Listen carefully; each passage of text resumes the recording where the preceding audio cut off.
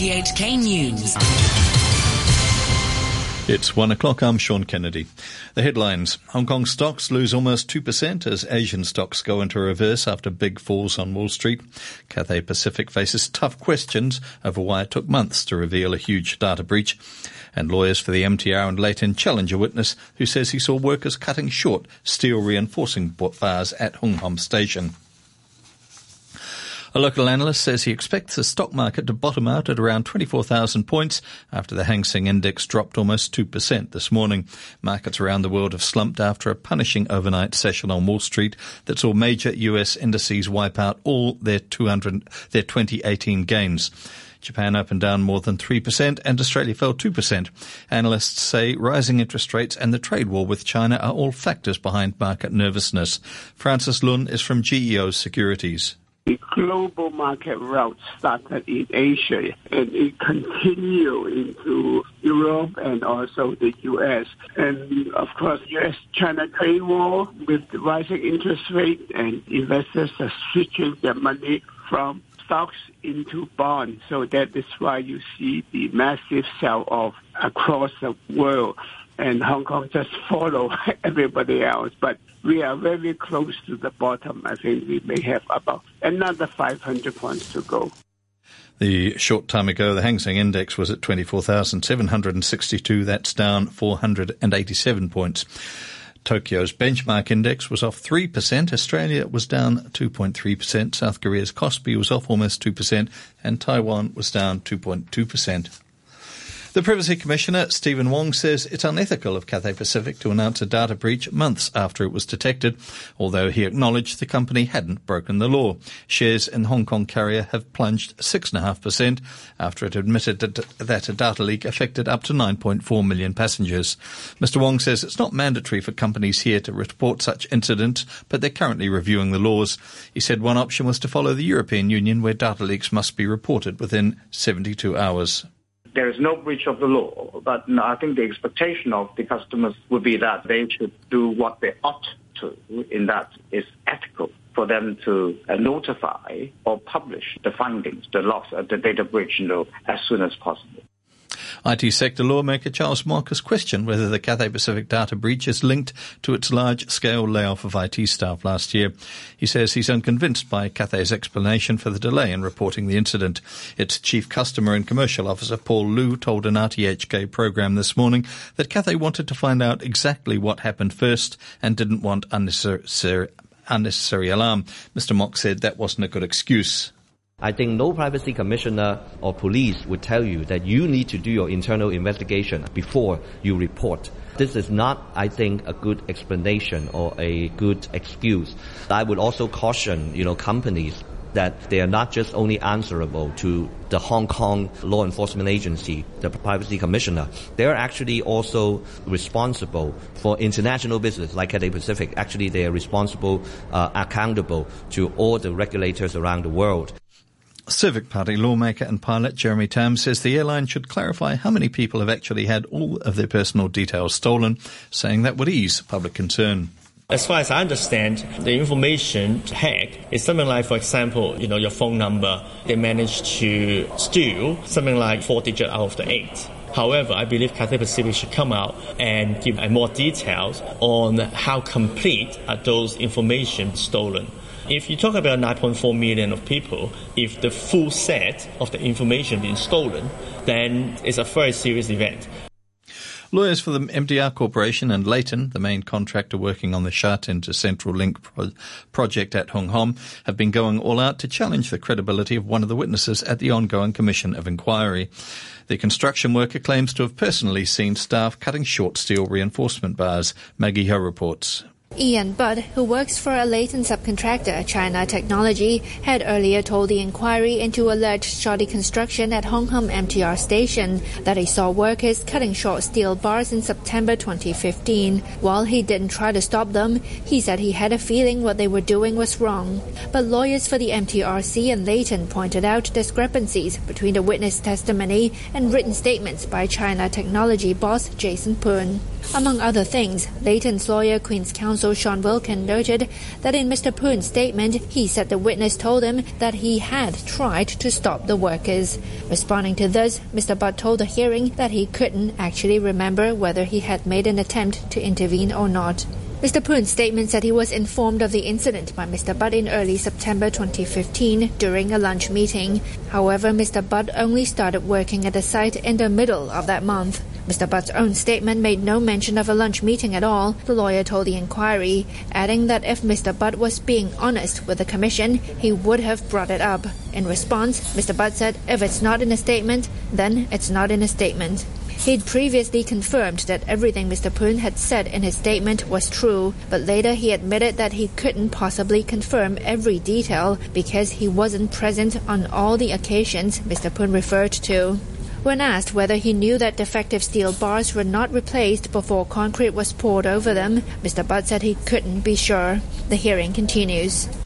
And the MTR Corporation suspects malfunctioning overhead cables caused a 1-hour service disruption on the Cheung Kwan O line this morning. The first train leaving from Po Lam was stuck, and that delayed trains between Po Lam and Hang Hau.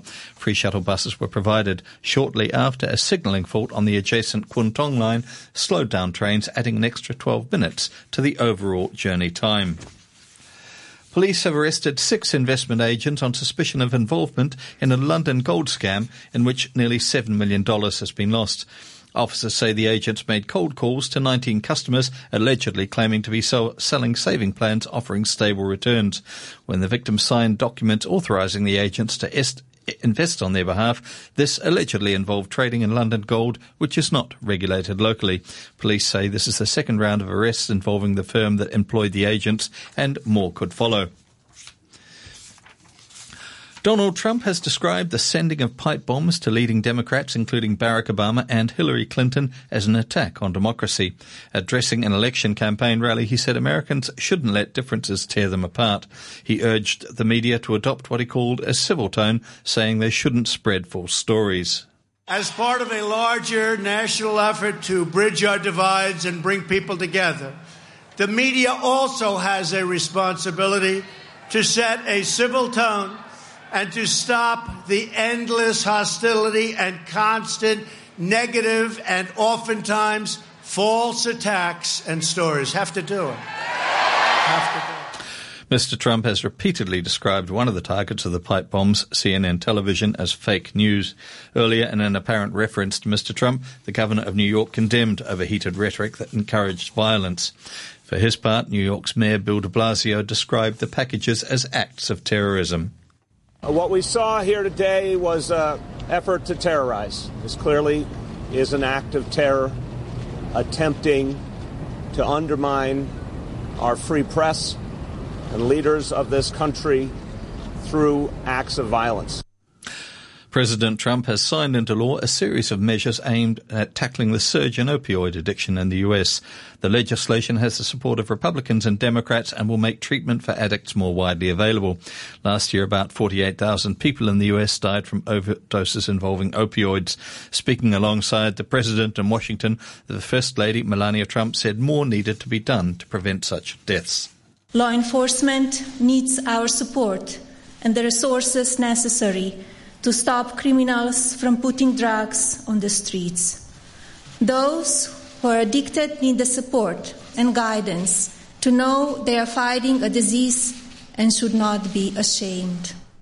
Trade ministers from 12 countries and the European Union are meeting in Canada for talks on reforming the World Trade Organization. China and the US have not been invited. Here's the BBC's Jonathan Josephs.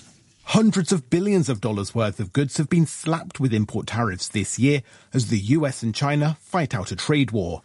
Against this backdrop, there have been growing calls to make the World Trade Organization more effective in solving disputes. It's been hobbled by President Trump blocking the reappointment of judges to its dispute resolution panel and weighed down by all 164 members having a veto. Canada is trying to take the lead in bringing about change. At a gathering in Ottawa, it also hopes to come up with proposals to make sure that countries do better at sticking to the existing rules. The Crown Prince of Saudi Arabia has spoken publicly for the first time about the murder of the journalist Jamal Khashoggi, describing the crime as painful to all Saudis. Mohammed bin Salman told a business forum in Riyadh that those responsible would be punished. Mr. Khashoggi was killed inside the Saudi consulate in Istanbul 3 weeks ago in what President Erdogan of Turkey has called a premeditated political murder. Here's the Crown Prince. The crime was really painful to all Saudis, and I believe it is really painful to every human being in the world. It is a heinous crime that cannot be justified. Today, Saudi Arabia is carrying out all the legalities to finalize the investigations. The head of a United Nations investigation in Myanmar says Rohingya Muslims still living there continue to suffer what he called genocide. Marzuki Darusman said Rohingyas in Rakhine State faced a human rights catastrophe which was foreseeable and planned. Speaking at the UN in New York, he criticized Myanmar's government and its de facto leader Aung San Suu Kyi for refusing to acknowledge the problem. He said Rohingyas were being treated appallingly. I stress that atrocities continue to take place today. Even until this very moment, the remaining Rohingya community continues to suffer the most severe restrictions, the most severe oppression, and nothing has fundamentally changed over the past 1 year.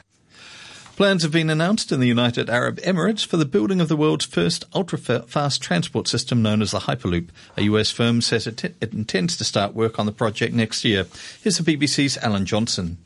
Hyperloop technology involves passenger-carrying pods being suspended by magnets in an airless tube. In this frictionless atmosphere, speeds of more than 1,000 kilometers an hour are possible. There's been much experimentation and theorizing, but now the Emirate of Abu Dhabi plans to put the system to use. It'll be the first commercial venture of its kind anywhere in the world. Passengers will be able to travel on a 10-kilometer-long Hyperloop track in an area that has an international airport and an exhibition centre. And with the sport, here's Adam Chung. The Boston Red Sox are halfway to their fourth baseball championship title in 15 seasons. They came from behind to beat the Los Angeles Dodgers 4-2 and now lead the World Series 2-0. Pitcher David Price worked 6 innings, allowing just 2 runs on 3 hits to record his first World Series win as a starter. Boston made their comeback in the 5th inning. Down by a run, Steve Pearce drew a bases-loaded walk from Ryan Madson, who came in to relieve starter Hyun-Jin Ryu. The next batter, J.D. Martinez, broke the tie with a 2-run line drive to opposite field. Boston's bullpen silenced the Dodgers' bats. Craig Kimbrell worked a perfect 9th inning to close out the win. The best-of-7 series moves to L.A. for the next 3 games starting Saturday morning Hong Kong time. Next to football's European Champions League, where Liverpool were the big winners last night, they thumped Red Star Belgrade 4-0 at Anfield. Mohamed Salah scored twice and became the quickest Liverpool player to score 50 goals for the club. Roberto Firmino and Sadio Mane were also on target. Liverpool lead Group C by a point over Napoli. The Italians drew 2-2 with Paris Saint-Germain. Liverpool boss Jurgen Klopp says the group stage is far from over. We are not through yet. So this group obviously stays exciting until the end. That was, I thought, pretty clear immediately after the draw. But you cannot do more than win your own games. Barcelona have 3 wins from 3 after they beat Inter 2-0 in a clash between the top 2 in Group B. Rafinha and Jordi Alba scored for Barcelona.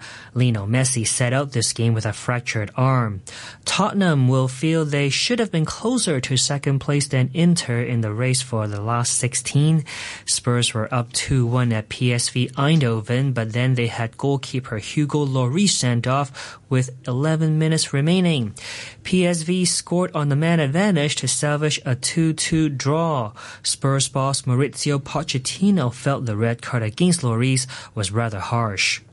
Only the player that are playing on the pitch can make a mistake. If I am sitting here, it's difficult, or sitting on the dugout, it's difficult to make a mistake. And football is about make a mistake. But in that case, I think it wasn't a mistake. It was an action that was sent off. That happened a lot in football. He no need to apologize myself or the team.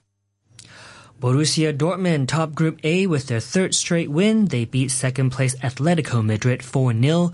Monaco and Club Brugge drew 1-1. Porto beat Lokomotiv 3-1 to top Group D, and it finished goalless between Schalke and Galatasaray. And that's your look at sports. And to end the news, the top stories once again. Hong Kong stocks lose almost 2% as Asian markets go into reverse, and Cathay Pacific faces tough questions over why it took months to reveal a huge data breach. The news from RTHK. With music, news and information, this is Radio 3.